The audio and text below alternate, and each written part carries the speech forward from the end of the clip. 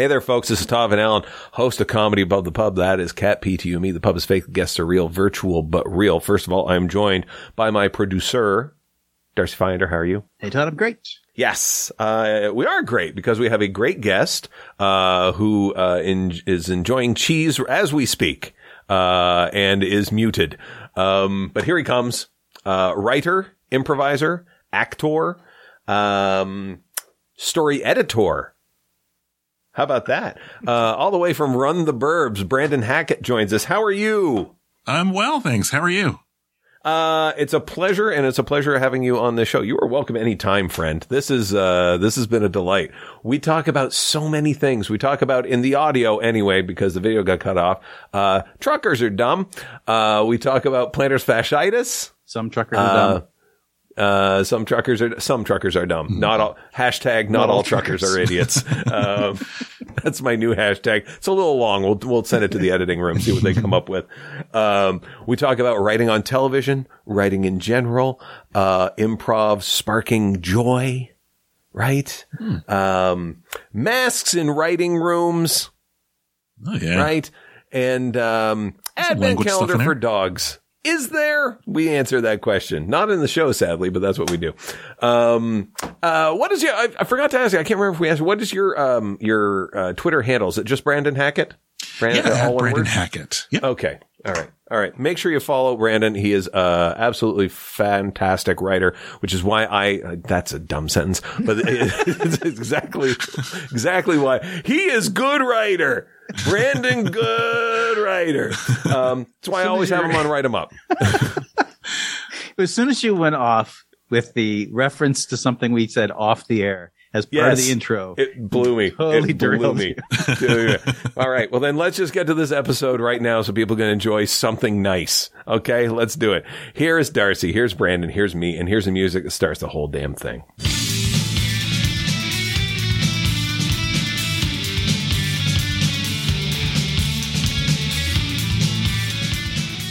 I know you're not in like metropolitan, like downtown Ottawa, but have you been? No. You're probably tired of hearing about the convoy stuff. Well, here's the thing. It was real. So I was on this podcast today. I just recorded it today at the time of recording. It's today. Cause this will come out next week. So people just go to my Facebook feed and you'll see, I'll go, hey, I was on this thing. It's an American podcast, with a couple of guys from the States called Lost in America. Look out for that. So what they do is, they'll bring in, people to talk about things that they have kind of a blind spot in.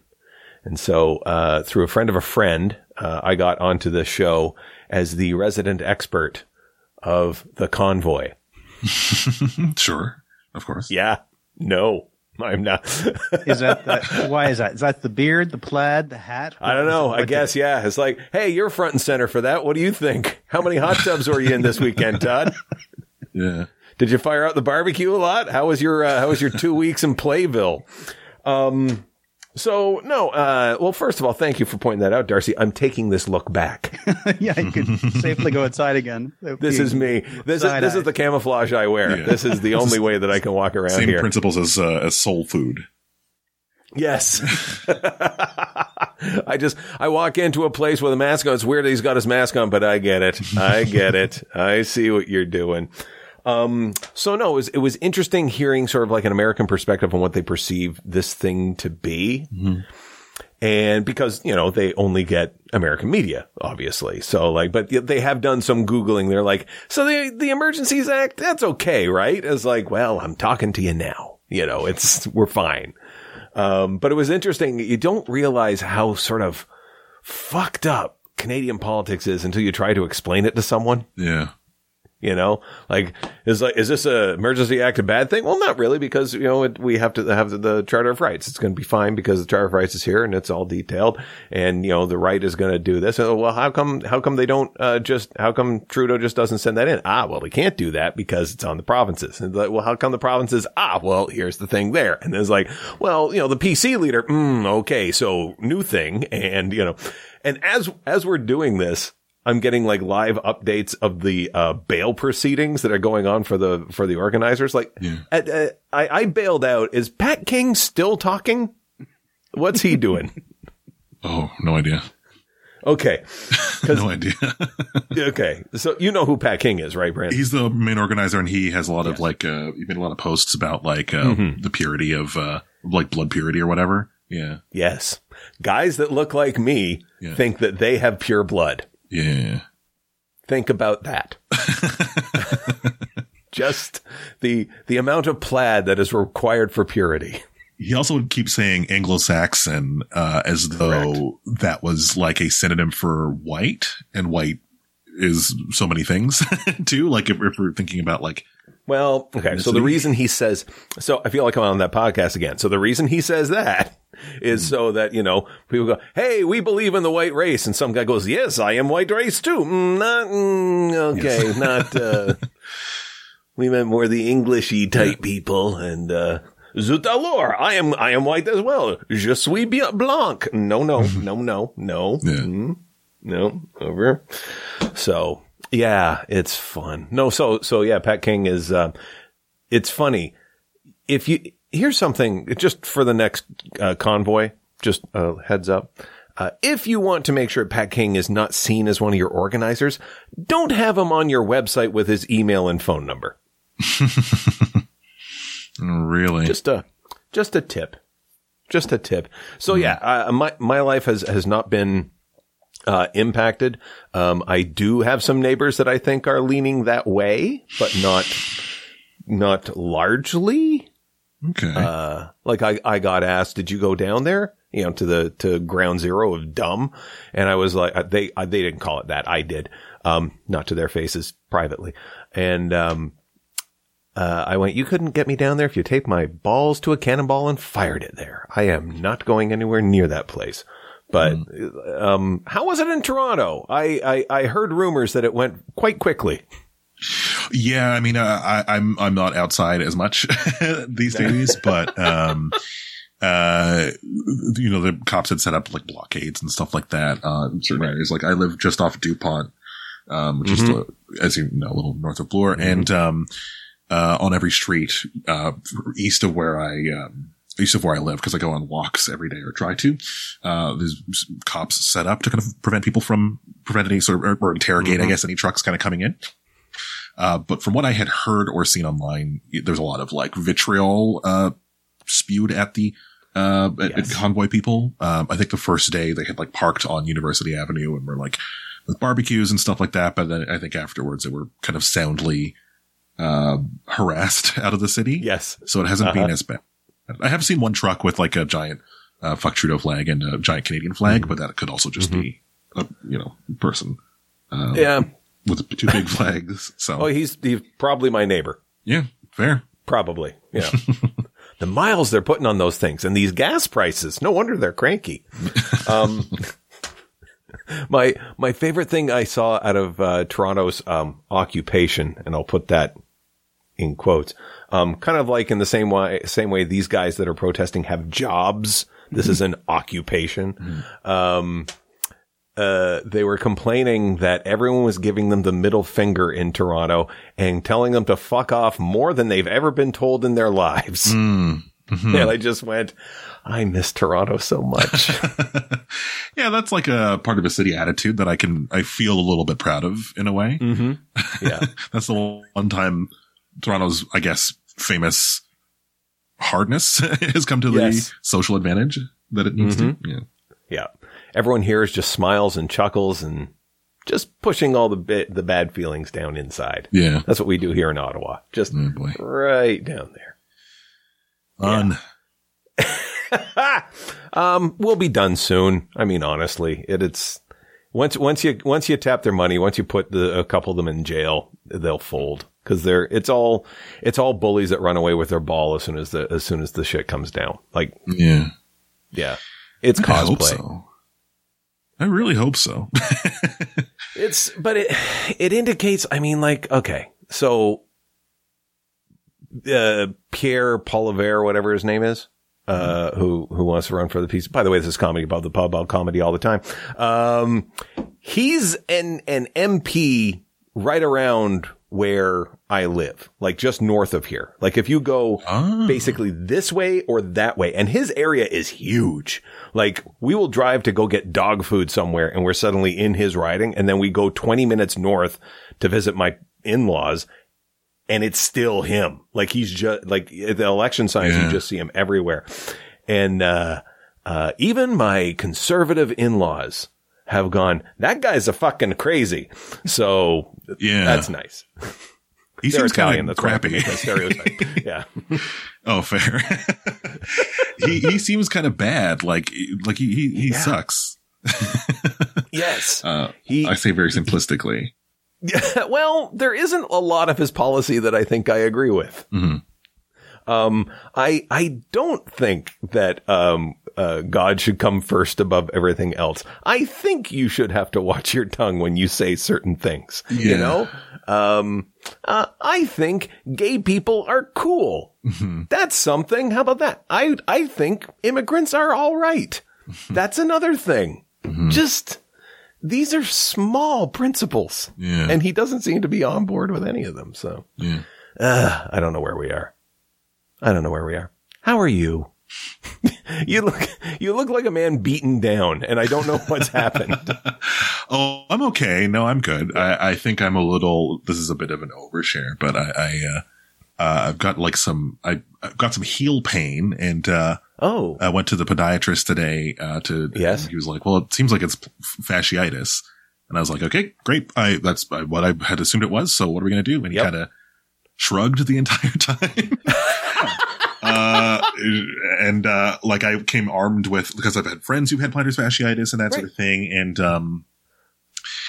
And basically, you know, I kind of know about like the stretches, or I know about, you know, the water bottle with ice or whatever, the ice water bottle that you kind of like, you know, roll your, foot over and blah, blah, blah, and all that stuff. Mm-hmm. Like I know all that stuff, and I kind of go in there and ask him about that, and he'd be like, that's a temporary solution. Like you just know like nothing. So I was just like, is there anything I can do? And he kind of hemmed and hawed and was like, well, we can, you know, give you an orthotic. And I was just like, that was the thing that I thought was going to happen. Yes. Why is this the last minute resort? Like, give me a orthotic, please. Yes. So anyway, that's my sort of, that is why I have the gentle air of a man, in crisis. Okay. So, I don't mean to turn this into this type of a podcast, but you're not alone. Thank you. My wife has it as well. And she's doing the water bottle, the ice water bottle. She's got a special sock to sleep in. It's holds her toe up. You know, so like Strasbourg sock. Yeah. Yeah. Okay. It's a weird looking sock. Yeah. No, an old roommate of mine used to have one. The doctor said no. I was like, should I get one of those? He was like, no. But it's good. Is she finding it helpful? Is she finding all recording in progress? Yes. Now we're recording. Oh, well How about done. that, Darcy?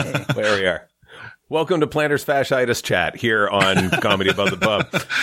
We got Planters pals here. Yeah, so this is where we comment. That's okay. We were talking about sad things beforehand, but now we're talking about a very cheery subject: plantar fasciitis. Yes. Everyone on the podcast today has either had it, has it, or is affected by it. Mm.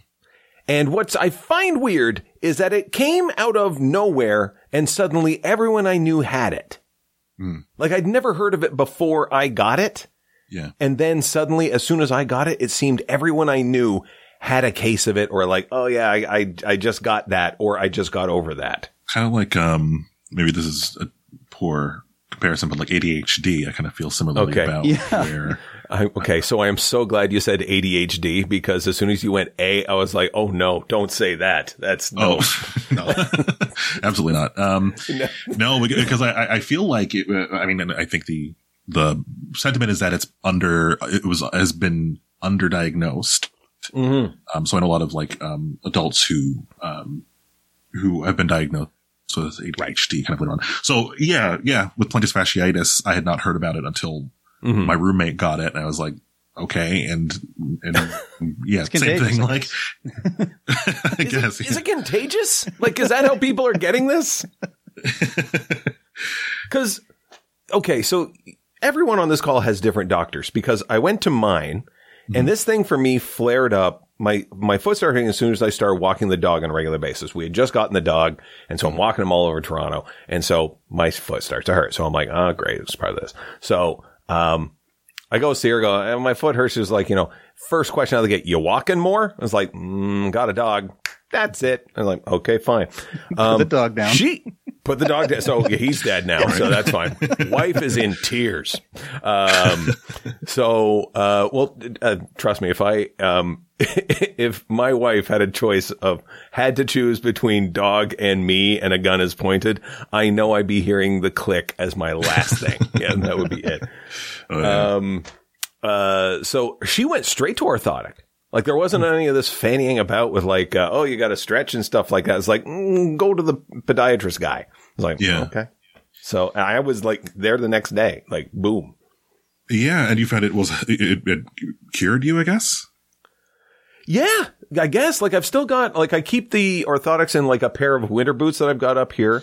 Yeah. So it kind of like keeps it, like when I wear those specifically, I can feel the support. Mm-hmm. Right. So I can feel that. And my other shoes are just like, I can breathe. Like, it's like that. Like, okay. Is this a custom job or this is like a Dr. Scholl's situation? No, this was like professional health insurance. Mm-hmm. This was, I don't know if I mentioned this before on this podcast, but they took appointments in a paper calendar. They're like, okay, I'd like to book my follow-up. And they're like, okay, let's just take a look here. How is, there we go. How's April? Yeah. And like, unbelievable. I'm like, do you understand technology? Like, should I, like, are you just going to make like a wax cast at a beeswax or something? And then this is how I'm. Yeah. I just tweeted about this, and I hate that sentence that I just said, but I just tweeted about this. I feel like in my experience lately, I'm just finding the older the doctor or the longer they've been practicing medicine, kind of the less they, and this is like just a blanket statement. I'm sure this is not true unilaterally. In fact, I'm sure it's not true unilaterally, but, yes, I just find with a lot of like the older doctors, they just don't care as much or they just don't know, which is the opposite of how I feel it should be. I feel like you're an older doctor. You should just know everything. Like everything's happened. You're like a grizzled old war hero and you know the cure. But I feel like most of my older doctors are just sort of like, walk it up. It'll be fine. I get the feeling it was kind of like this. Like, yeah, we've been hacked 5 times. What's your health card number? Yes. What? Okay, no. Yeah. I like war. Oh, Brandon, now we're at a time where we get to say, which war do you mean? That's true. Yeah. I will say, as per that same tweet, I did once have a dermatologist. I went to a couple dermatologists for some sort of like thing that was happening to my skin, as one does. Right. And, no one was like nailing it. And I went to a weird dermatologist who had like shirt open all the way down, like hairy chest, like a medallion. Okay. It was kind of a little weird, like sex pest energy. You went to Vinny the dermatologist. Yeah, just like a weird kind of dude. And then just like instantly was just like, here's what it is. Here's a problem. Here's a solution. Bye, baby. Like, all right. So I guess that's the thing is like, look for the weird sex creep. Okay, right. That, but oh my for the God. Weird doctors with a weird look sexual for the energy. Weird sex creep. Well, you want a guy with experience on it too. He's like, he probably just leans in. Oh yeah, I've had that. Yes, okay. That's true. Yeah. That is fair. This is what I did. Just yeah. Yeah, I always find specialists are kind of like, I kind of prefer like regular doctors because they kind of have to, because they generalize, they're sort of like, oh, okay, so it could be this, it could be that, it could be that. I find specialists, and I would say this about anyone who is really into their field. Doesn't matter what job, but like if they're good at one thing, that one thing is their sole focus, and anything outside of that is nonsense. Sure. Like, it's just, I just want to focus on the foot. That's all I want to do. Mm-hmm. Is like, hey, here's some other information for you. Is it foot related? No. And they're not the people you want to invite to brunch. This is true. Yeah. Yeah, can you help me with this issue? Help. Yeah. Well, I'm also not going to invite your sex pest guy because, he'll be looking at everyone's skin. Yeah, that's true. Yeah, I've had that. That's true. So what have you been doing over the pandemic? Because things have been on and off, and then, as a performer, obviously it's harder. So like, what have you been up to over the course? Mm-hmm. Well, professionally, I sort of luckily, fortuitously decided to transition my career more towards writing, in the year before the pandemic hit. So I've been lucky enough to have had some pretty consistent writing jobs over the course of the pandemic. Mm-hmm. And then outside of that, I mean, I've just been trying to kind of live through a pandemic.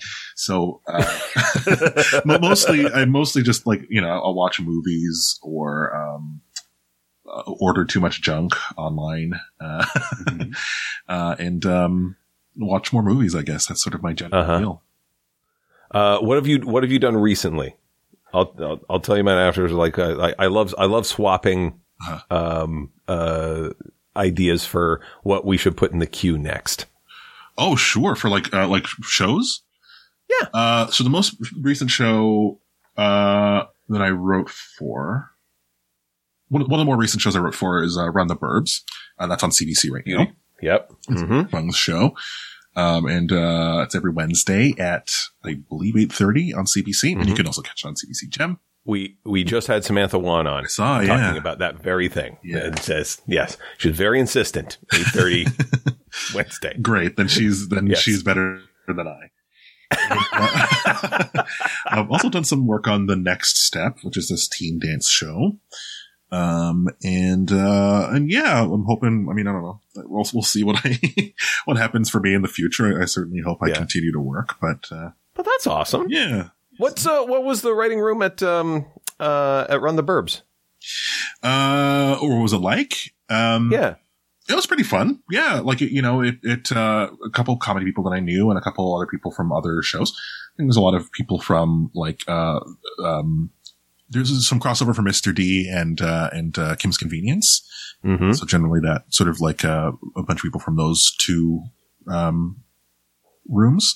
Everyone was really great. A lot of people really good story. That's, I'm more of a like joke person who's learning story and getting better at it. Right. Hopefully. So, but it's a lot of fun, and Andrew's are really like, as we all know, Andrew's like really fun and magnetic, and would bring a lot of stories from his life or a lot of things from his life to the room. And we would just get to kind of extrapolate on those and turn those into fun storylines, and also mix in our own kind of experiences as suburbanites or people looking askew at the suburbs, that sort of thing. Right.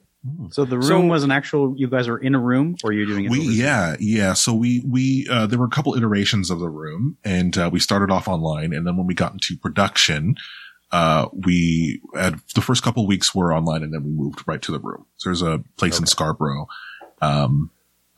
studio in Scarborough where they film a couple of their shows. So that's where we were.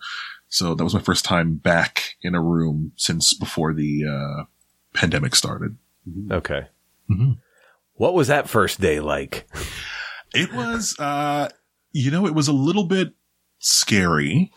I joined, I was online for a few days before, I was online up until like they had been in the room for like a week.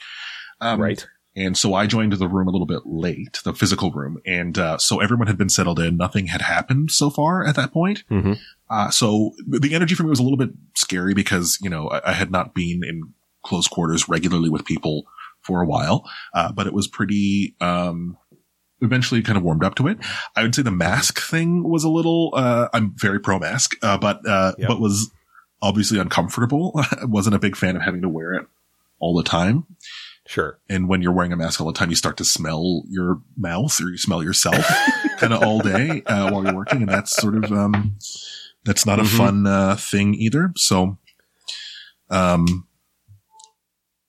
I just plugged in my computer. So that was a bit of a challenge. But outside of that, like it was great. And it's also like, you know, many of the rooms that I've worked on for the past couple of years have been online, and it's just becoming so wearying. Right. Just staring at a computer all day, and like my computer's right there. So like I have a weird attention thing. So sometimes I'll like drift away without realizing it. When you're in a room, you can't really physically do that without it being conspicuous. Right. So it forced me to kind of be more present when I was in a room. Just ask Jeffrey Toobin. Oh, sure. Yeah. Of course, I will.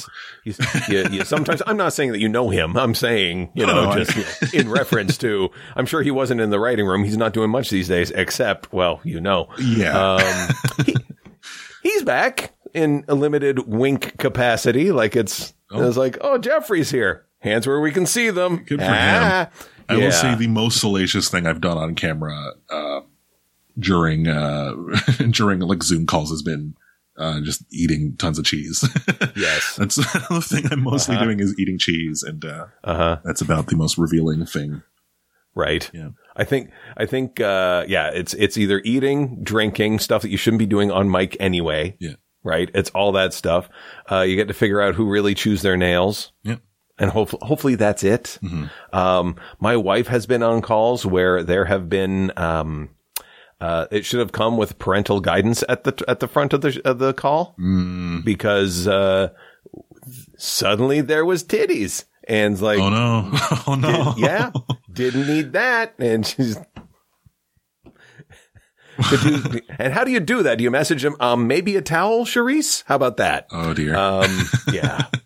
That's why I'm so insistent about like having, cause I have like my own office space in our apartment, which I share with my boyfriend.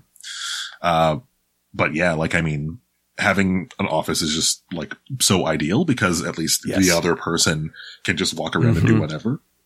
Exactly. But, yeah, being in a public space is like my biggest nightmare. Oh, no. Yeah. Like when we moved house, she was like, we got a lot of rooms. And I went, I think it's too much. Not for COVID. It's not, sweetheart. Cause we both work from home. We have a dog that goes everywhere. We have enough house. Yes. It's fine. Oh, absolutely. Cause we started living together in 600 square feet. We were living in my old apartment. Oh, wow. Yeah. And we both were working from home. And it was a nightmare. Like the I love yous became sarcastic. I love you. Yeah. How long have you been married? We have been married. None of your business. We have 8 years. 8 years will be 9. Oh, congratulations! 9 in July. I always like giving her little pop quizzes. So I'll just come up behind her, go, when's our anniversary? And then she has to think about it, which is nice. Like that pressure. Actually, we are. How long have you been with your fella? Just over 3 years. Yes. Nice. Now, what was the cohab like? How long have you been living together? COVID. Oh, really? That was, yeah. It sort of semi-officially happened over a year. Yeah. So when COVID started, so basically the second month of COVID, top of April, when COVID started, I was actually in South Africa for a couple of weeks for like an improv festival, which was a lot of fun. And when everything started shut down around March 13th, I was still in South Africa. Oh shit. But we managed to fly back safely, and I got back at around March 17th. So we were like apart for 2 weeks. And also I had been at 22 Minutes for a full season prior to that. So when we were pretty early in our relationship, so we had not spent a ton of time around each other because I was just away all the time. And then when COVID happened, that was just like April 1st was when he sort of moved in. It was just sort of like a temporary cohabitation. Then it became kind of like more or less a full-fledged one. Right. And how is the space for you two? Like, cause 600 for us was tense, but it was doable. Do you have like an okay house space so you can both work from home and stuff? Or yeah, sort of. Like, I mean, the office. This is the only. So there's like it's like a 2-bedroom apartment. Okay. Which which is great. And I used to live here with a roommate, and he moved out, and then I had the apartment to myself for a little while. So I turned this into the office space, and basically having these two spaces, I think works really well. Like, especially like if we're watching TV or something and we want to watch different things, I can have this like TV in my office here, this giant TV. But yeah, for the most part, it works. Like, he set up a workspace too, like in the main area. So, for the most part, it works pretty well, I think. I think that was the big thing about like for me, like the first impact was just being not just trapped at home, but trapped in home, in confined space.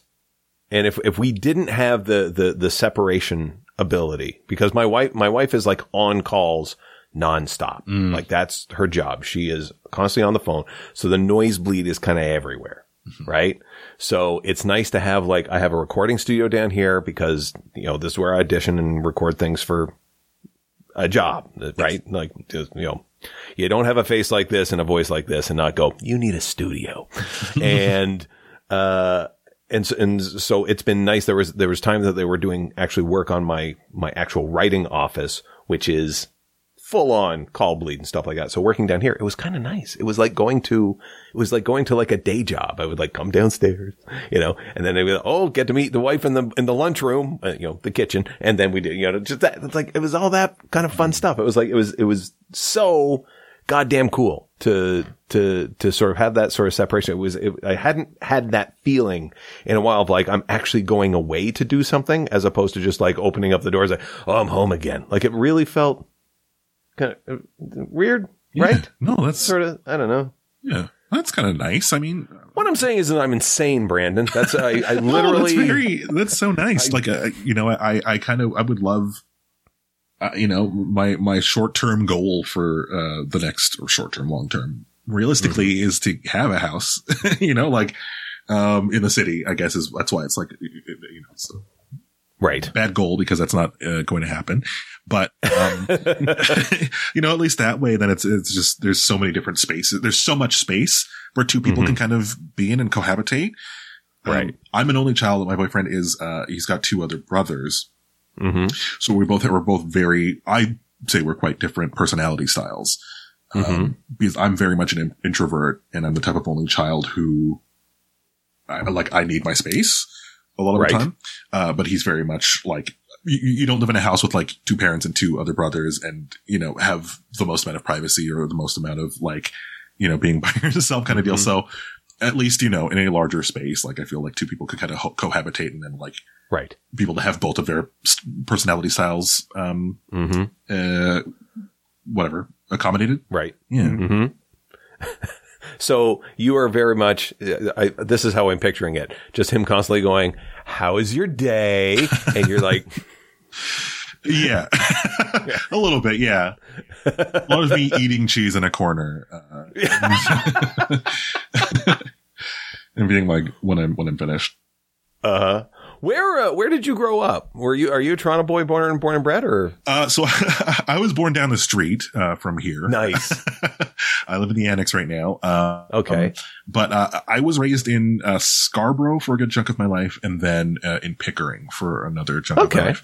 But I went to school. I've only ever gone to school in Scarborough and then North York. So I've never. Right. I don't know anything about Pickering, even though I lived there for about 8 years. So yeah, I'm a GTA kid, but I'm not I wasn't raised in the city proper. Okay. And what about your boyfriend? Is he local as well, or is he like from out of town? He is from, he grew up in, like closer to High Park, first in Oakville and then High Park, but he's born in Montreal. He's a lot of family in Montreal. He went to university in Montreal, so he mostly identifies as a Montrealer. Okay. And I think also he hates here. He hates Toronto, which is also the sort of like Montreal thing. So, so we were both effectively GTA kids, but right. Yeah. I have less enmity for here than he does. Right. Cause I have just moved from there. Like within the past, it'll be 2 years. How long has the pandemic been? 2 years now? As of next month. So yeah, it'll be 2 years since I moved out, and I spent like half my life in Toronto. So like, I always still miss it. Like, you know, like I'll see like updates from Now Magazine of like this restaurant closed. I'm like, God damn it. Like, oh, you know, it's like, Todd, you're 600 kilometers away. Well, maybe I still want a sandwich. Like, come on. You know, I like there's so much of the city I miss. And the other problem is that certainly, okay, with the idiots downtown, we're not going to be doing that anytime soon. They're cleared out now, I think. I think they're pretty much all gone. So now it's just a cleanup that they need to get done. But like, even through the pandemic, because things were on again, off again, on again, off again, we didn't get a chance to go, okay, here's Ottawa. Here's the new cool things that we can do. We've really just been kind of in the house, walking the dog around the neighborhood, ordering food from the same places, trying to figure out who has good Thai. We still haven't figured that out yet. Shout out to you, Coco Rice. Coco Rice. Yeah, like it's like, how is it, here's a question. For everyone on the panel, and this is just a behavioral question. Did you, over the course when you're ordering in food for, during the pandemic, did you use this as an opportunity to try out new places that you had not tried before? Or I think I already know what Darcy's answer to this is. Or did you stick with the tried and true, same old, is like, no, we're just going to go with this. Like, did you, we were forced to because we moved cities. So like we had to, and because we can't, you know, when you have your first heroin, you're always chasing it. It's kind of like that, but with pad Thai. So that's what we're trying to find. So we think we found the Indian. We think we found the Indian place. Now we need to find Thai place. Well, I'm very much a creature of habit. Very much. And there's a degree of new food that I'm willing to try, but also because I'm kind of an emotional eater, I also, when I just want to be comforted, I want the food that makes me feel comforted. I picture you showing up to your favorite restaurant going, hello, Mr. Hackett, party of one in the corner with a plate of cheese. I understand. Almost. I mean, there used to be a sushi restaurant, down the street from here. I mean, there's tons because I'm in the annex, but in the opposite direction of the other ones, there's a sushi restaurant that I would go to all the time. There was a point where, I feel weird admitting this, but I occasionally speak a little bit of Mandarin or understand a little bit of Mandarin. Nice. Even though obviously sushi is Japanese, but the people who run the restaurant spoke Mandarin Chinese. And after a point, I remember walking in there and, I just heard, one of them, when they saw me, they heard them say, in Mandarin, it's our little friend, here today. And I was like, oh, okay. That's who I am. That's cool. So yeah. That's it. So that's like, yeah. So I'm very much a creature of habit, and I love, like my regular restaurants. So, there's definitely like a handful of restaurants that, and my boyfriend as well, like we'll order from the same kind of places. We order a lot. Our favorite, like, I think joint restaurant is, Mykonos. It's really great. Really great Greek restaurant. Yeah. Yes. Yeah. And he's Greek, and he's got very discerning, food taste, like very discerning palate. And he, when we ordered from him the first time, he, I think, was initially skeptical and then tasted the food and was like, this is great. This is really, really good. Okay. So we would order that at least once a week, I would say. Yeah. My wife is Italian, so we have the same thing with Italian food. And there'll be times when, we're at an Italian restaurant and I'll go, oh, I should try this. And she'll just look at me and go, what are you doing? Don't get, that's your parents. I was like, well, okay. Well, then what should I get? I don't know. I guess the question that we have to lead in now off of that is, how do you know Mandarin? That's not an easy pickup. I mean, I don't know a ton of it. I mean, I know enough to, knowing some is enough. Well, I mean, I like languages. And I think my kind of like soft dream is to, be like a polyglot. I feel very silly admitting that, but, so I know like a little bit of about 6 languages, but nothing impressive. And in university, I've studied classics, so I had to learn some ancient Greek and Latin. So that was, and then obviously in elementary school and a bit of high school, as a Canadian, you learn French. Yes. But I think I started learning Mandarin about 4 years ago when I was on the main stage at Second City. After a point, like your job is just sort of like you come in for an 8 o'clock show, do the show, and then go home. So your days are kind of free if you're not writing the show. And I was just finding myself kind of getting kind of, I just felt like something was kind of lacking, you know, like I wasn't doing anything with my kind of brain or my life after a point. So, I decided to learn Mandarin because I wanted to learn something that was different than, any sort of other Indo-European language as, English and French and Greek and Latin are. And, it is the most spoken language, widely spoken first language in the world. And yeah, I also wanted to go to China. Like I was was planning when I left main stage, I wanted to go see a big chunk of the world that I'd never seen before. Cause I'd only ever, furthest away from Canada I'd ever been was, France, I think at the time. Okay. So, yeah, 8 months I went to regular classes on Sundays. And it was really fun. And, it was very, it was a bit tricky. And, I didn't really get to a point where I felt like I was confident to speak it or understand it until I went to China. And I was in China for about a month. Nice. And like, yeah, truly being obviously immersed in an environment where you're hearing a language spoken and, can work up the courage to kind of speak it occasionally is obviously very good. So that's where I gained some, ability in Mandarin, but I can only really speak it like a 2 or 3 year old child. Yes. And it's been a while since I've taken a class. So, yeah. That is me in Italian. Yeah, really? Yeah, that's me in Italian. There was, one of the times we were over there, we were with friends and, we were like, it's another husband and wife, duo. So like there's this pack of 4 of us kind of, going through Venice and we found this, brew pub. So we're like, okay, so let's get a drinks the afternoon. And so, we were, me and the, other couple's wife, we were tasked with getting the other one's beer as they got our table set up. So I go in and the guy is speaking Italian behind the bar, speaking Italian to all the other people. So I'm like, okay, I better hop in on this. And so, in what I thought was adequate Italian is like, hi, I'm looking for a beer that's lighter for my wife. I'm saying this all in Italian.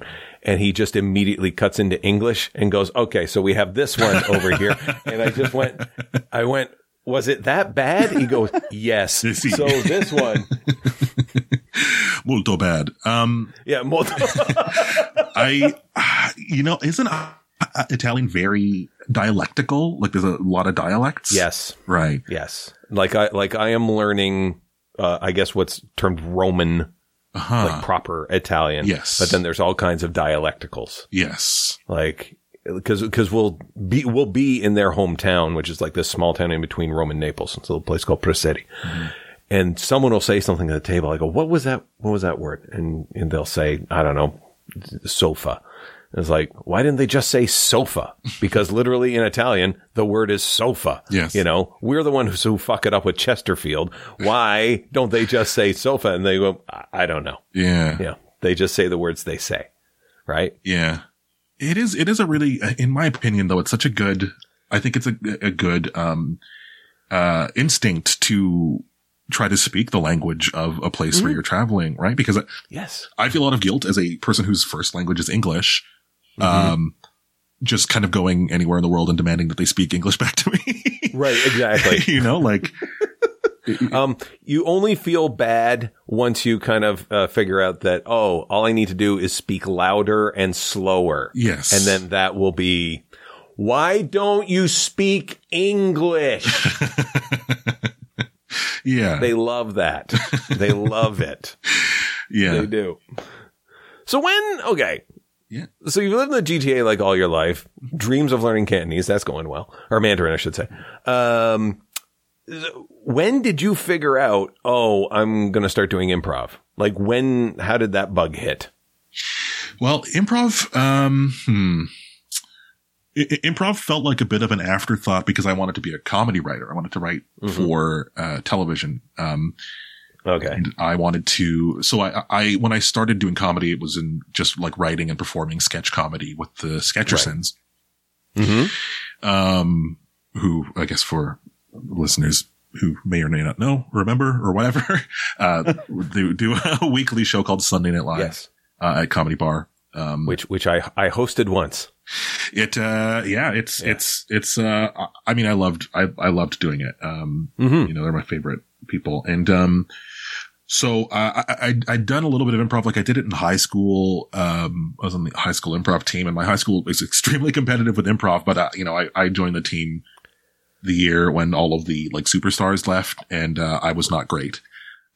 So, you know, it was a bit of a chaotic year, and I just like, I swore off improv for a long time. I just, you know, but, I think I felt like I was hitting a wall when I started doing sketch comedy before I joined Sunday Night Live. And, so, because we're in Toronto, Second City, and a couple of other improv companies were around at the time as well, too. So I just figured that the best way to kind of get myself out of a rut, kind of unlock an area of my brain, was to just take improv classes, because I knew that improv is a way to kind of like also generate ideas. So I started taking classes with improv, Impatient Theater Company at the time, which are defunct, and then eventually Second City. And then that was a lot of fun, and I found that my structure brain for sketch comedy really was helpful in improv at that point. So I felt that I was able to have a tiny bit of an advantage coming up. Right. And then, yeah, I think pretty soon after I finished the training program there, I started to get work, and I was just an assistant for a couple of years. And then, lo and behold, I got main stage. Nice. So that's sort of that circuitous journey, but it's always been through writing mostly. Right. You're absolutely right about when you hit a rut. Like I had gotten away from comedy for so long, and, cause I had to take a break from comedy to go through a marriage and a divorce. Oh wow! And then once I was through that, I was like, "What was that comedy again? Do I get to try that?" But I was like you. I was like, I didn't know like where to start again. I was in Toronto. I was like, what do I do? And I did the same thing you did. I started Second City, just level A. Let's pretend you're painting a wall, and let's do that for 3 hours once a week. And there's just so much you can learn from just taking offers and just learning to listen and just doing that. And I think it for me, I think it like that education would be good for anyone who's feeling like a logjam creatively, and just like it just helps unlock stuff that you just, it helps you be in the moment. And I found like, the comedy I was writing was okay before that. And then it really kind of kicked up. I'm finding, how do you find your writing now compared to previously?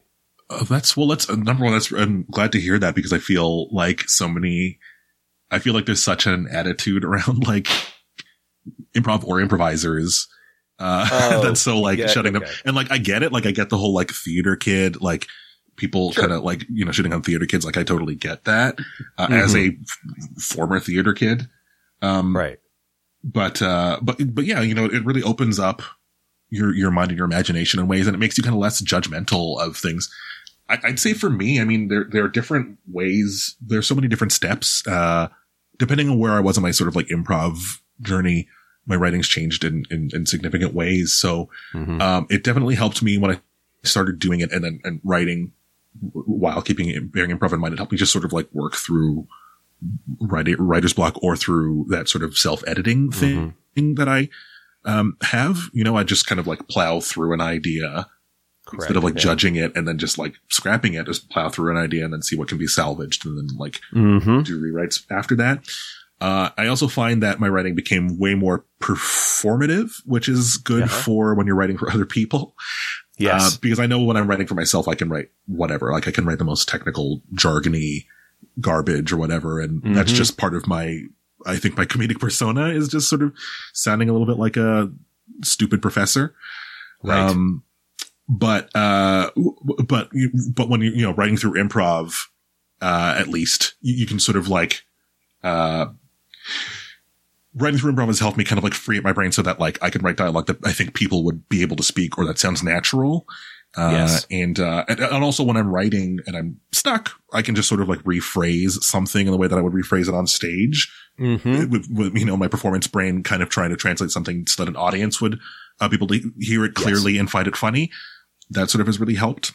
And then it also just gives me a bunch of new tools in my toolbox with regards to like, I feel like when I'm writing a sketch or something like that, there are like several different types of jokes or ways that I approach kind of making jokes. Like if I'm like, well, I don't know if this type of joke will work, so maybe I'll use this type of joke. And I know that this subset of an audience, will get this joke or will like the joke or it'll appeal to this group of people. Like it sort of helped me kind of know my audience a bit better, I think is what I'm saying. Yeah. No. Okay. So first of all, my favorite thing is when stand-up comics shit on improvisers. It's my favorite thing in the world because they're just so stupid. It's like, oh yeah, I've been to improv shows and they're all dumb. I went, oh really? Where'd you see an improv? Well, there's an open mic. Really? So you went to an open mic improv night. You're telling me this is a comedy open mic where there's no one here. Everyone just wants to watch the Jays lose. And you did silence throughout your set talking about weed, porn, and Tinder. Right after the guy before you did weed, porn, and Tinder. So shut it. I suffer no truck with that. Suffer no truck. Well, it's also like we're all like, everyone gets into comedy for different reasons, but we all, I think, fundamentally want people to laugh, like to, get a response from the audience. We want that positive feedback and reinforcement. And it's like, we're all kind of losers in that way. Why don't we just all kind of appreciate, yes, we're all broken people. Enjoy. I found as well, like as I examined improv more and more, like when I was on stage doing stand up, I was like, if you listen, if you get past that line speed beauty thing, if you're the line and the beauty thing where you're just like, the joke, every time you say a line, that's an offer to you that you can add in. And I noticed that when the audiences are accepting of it, like when you can see an audience is like, oh, like they're into not just what I'm doing, but comedy in general. Like when they're accepting of that, I can go, oh, let's try and it'll happen organically. I find it's like you just say something after the regular line that you would have said and the punchline hasn't even come up yet. And you're just like, oh, well, let's discover this and let's try that. And that's my favorite thing is like taking something up on stage where you've just done the writing to death on it and going like, well, I've taken this as far as I can here. Now it's time to see if the boat's going to float. And then you go out and you push it into water and see what a fucking stupid metaphor, but you know what I mean. It's a great metaphor. Yeah. Just, I get it. I love boats. Yeah, boats, right? That relates Comedy's to me. Boats. Sometimes the boats sink. Sometimes the boats charge a 2-drink minimum. Sometimes the people that are on the boat don't want to be on the boat. Or more importantly, don't want you on the boat. Sometimes they won't let you on the boat unless you bring a bunch of friends. Yes, exactly. Who will buy a bunch of drinks on the boat. Yes, exactly. Oh, I hate the bringer boats. Oh, the bringer boats are the worst. So now that you've kind of got this training stuff like what I want to go back to the writing room for a second. What is it like when you're trying to like for you, like what has your experience been when you've been in the room breaking a script? Like how is that work divided out amongst the room? Like has one person just got the pen and everyone's throwing ideas or like how is this working for you? How do you do it? It's different for different rooms. I'd say the way that I like it the best is when the showrunner or obviously the lead in the room, is the person, kind of running, everything. So you're kind of throwing ideas at the person and they're either writing them down on cue cards and putting them up, to make this sort of like episode board or, since we've been online, putting stuff into the Trello board and that sort of thing. So it's usually if it's like the person whose voice is the primary voice of the show. But also it can be whoever the sort of senior most person is. I'm still fairly young in this industry and to sort of like more narrative driven writing. So I'm like still learning and, I still get anxious anytime, it's like, all right, we need you and you to come up with a story or whatever, like two people to come up with a story because it's like, listen, like, I'm happy to throw ideas and help shape something, but I'm not, I don't have the confidence that I can come up with an amazing story that's going to blow your socks. This is where I picture you and the other person locked in a room, sleeves rolled up, ties loosened, cigarettes in an ashtray just piled up like this, bottle of bourbon in styrofoam cups going, what if we had a dog? Like, well, that's the interesting, I guess, paradox is not the word, but the irony maybe of how I like to work, which is that I was doing improv for a very long time, even professionally. And then, and sometimes I'm just so much, when it comes to like sitting down and writing, in a way, I really much more prefer to kind of like do it by myself sometimes. Yes. But like obviously breaking story can be so much fun with other writers and that sort of thing. But, and then everyone has different styles too of breaking story, like I've been in rooms where, showrunner is very like, yes, and like everything, like let's just put down beats and then we'll figure stuff out afterward. And then I've been in rooms where, people are a bit more like, they'll think about the logic of something steps before it happens. And I don't have that brain at all, like I can't sort of, if I say something, if I pitch an idea, I'm just sort of like, let's put it down and see if it works. But if someone is able to kind of like see like 10 steps down the line, that's not going to work. To me, I'm just like, how do you do that? Like, my brain is I've got pandemic mush brain. Like I can't, it's all very different, and everyone has different working styles. And I think it's just kind of constantly a reconciling of different sensibilities until they meld. I see. That is something I can't wait to try, because I've only been doing like solo writing. Like I've just been doing like contest stuff and kind of building up a portfolio that way. And you got like top 3 in something recently, didn't you? Yeah, I just did in the short screenplay NYC Midnight competition. Congratulations, that's huge. Kind of fun. Santa's workshop needs work. That's basically the plot line. They were getting some investment in, but like I find like when I'm writing, and I've also done their short story contest and I've done okay there. For me, it's always and I don't know how this would work in a room or whatever. Like as soon as I think of like in these contests, they anchor you on 3 points, which is like a location, a person, or an object, or a setting in an object, or something like that. And you have to incorporate all these 3 things. So then I will sit there and go, okay, what are the things I like about these particular genres? Or what could you use like these things for? And it isn't until I think of this one thing that, oh, that'd be cool if that happened. Once I have that, I can start working backwards from it. Cause I find that's how I write jokes. Like I come up with the funny thing and go, okay, so how do I get to there? Like what's the feed in, right? Like I never seem to walk this way. Right. I'm always like, oh, this is where I want to be. Now, how did I get there? Right. So it's always like that. So that can be arduous, but like at least when I've got like that one thing, I don't know about you, but like if I have the one thing, then it's like, oh, this will be like this. So for me, I think that moment is like when you're yes-anding, you're putting up the things on the board. Like it would be great if they all had skateboards or something like that. It's like, okay, put the skateboard idea up there. It's like, like I just did, like for the Santa Claus one, what was the thing? It was, I needed, the object was hair dye. So what they did is they said they let you do any genre, right? So that fucks you right there, because normally it's like, oh, you're doing action adventure. I'm like, fuck, I gotta do action adventure or romance or fairy tale or something like that, right? So then they say this time you can do anything. It's like, fuck.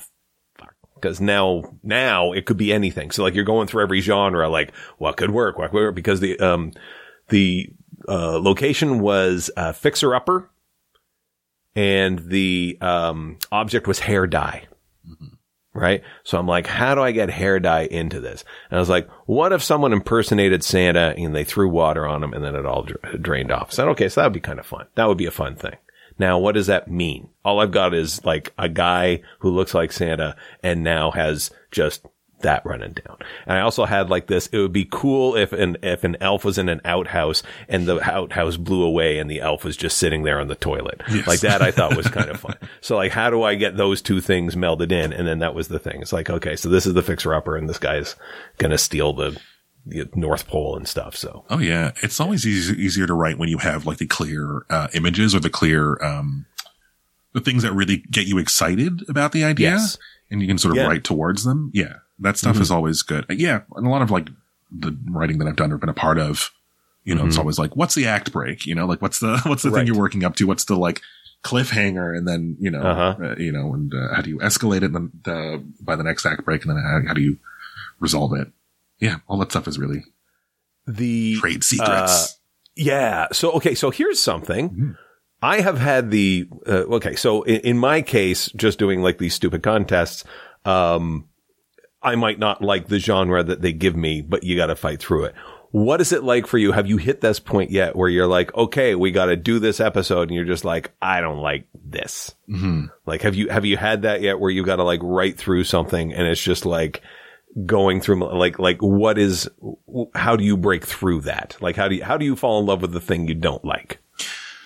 Well, I haven't had any situations where I haven't, liked the things that I've done even a little bit. I would say for some of the work I've done on The Next Step, I don't know dance, at all. Right. I'm very, you know, like I just never, I don't know dance, but, I did go to an performing arts high school. Okay. So the stakes of an arts competition or of, or even just knowing dancers, whatever, that was my sort of way in to kind of understand, how those characters felt. Yes. And to understand the stakes a little bit more. And typically if I'm ever faced with sort of situations in any writing where I don't necessarily confidently know something, at least I try to find my clearest real life analog so that I can kind of metaphorically get into it, I suppose. Right. Or metaphorically write as truthfully as I can. Mm-hmm. Yeah. So that'd be the best example, I think, for me. Yeah. I, most recently I did a short story. It was supposed to be action adventure. And it was, it had to be like a negotiator in some form of reconnaissance, which I know nothing about. So I was Googling, areas of like, Afghanistan, of like where camps could be, and Googling drones and Googling, guns, like types of guns and missiles and stuff like that. And like so to add to the story, how long would it take this missile to get to this part? And so like how far along would that be? And how much time would it be? And, I realized I hadn't done it in an incognito window. Oh no. So I'm like, so when did CSIS knock on your door? Yeah. So, and how do I explain? It's for a contest. It's for a contest. Oh boy. Brandon, thank you for being here, man. Oh, thank you for having me. That's the hour. You're going to be joining me on March 11th at Write 'em Up online. Yeah. That is going to be great. That is at the Unknown Comedy Club. I can't wait for that. For those of you who don't know, 5 comics coming to the stage. Brandon and 2 other writers. Is it you this week? Oh, no, sorry. You're doing the live one, which I also meant to tell you. Oh, yes. Yes. I'm doing the live one. No. I meant to tell you because I thought we discussed about it. We discussed the live show with you because I thought you gave me a thumbs up. I had it in my notes. You were like, I believe so. Yeah. Yes. About that, folks. There's been a scheduling conflict at Comedy Bar. So Brandon, get your calendar out. You know, you're like this. It's April 30th now. April 30th. Is the next live. So we might put in another online one in between, or we might just wait until the April 30th, but that's when the new live Write 'em Up's going to be. So Brandon has done both live and online. You're great at both. You're so kind. Thank you very much. You're great at both because this is what I love is like your roasts are not that roasty, but when you reread them, I'm like, oh fuck, that's nasty. Like there's layers to your roast. I just adore it. I'm glad you like them. They're so much fun to write.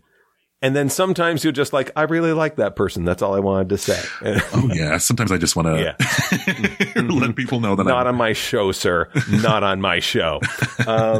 So, yes, 5 comics perform all the while. Writers, not unlike Brandon, will be writing roast jokes about everything the comic does. I dismiss the comic and I read those roasts to the audience verbatim, providing anonymity and emotional distance for the writers.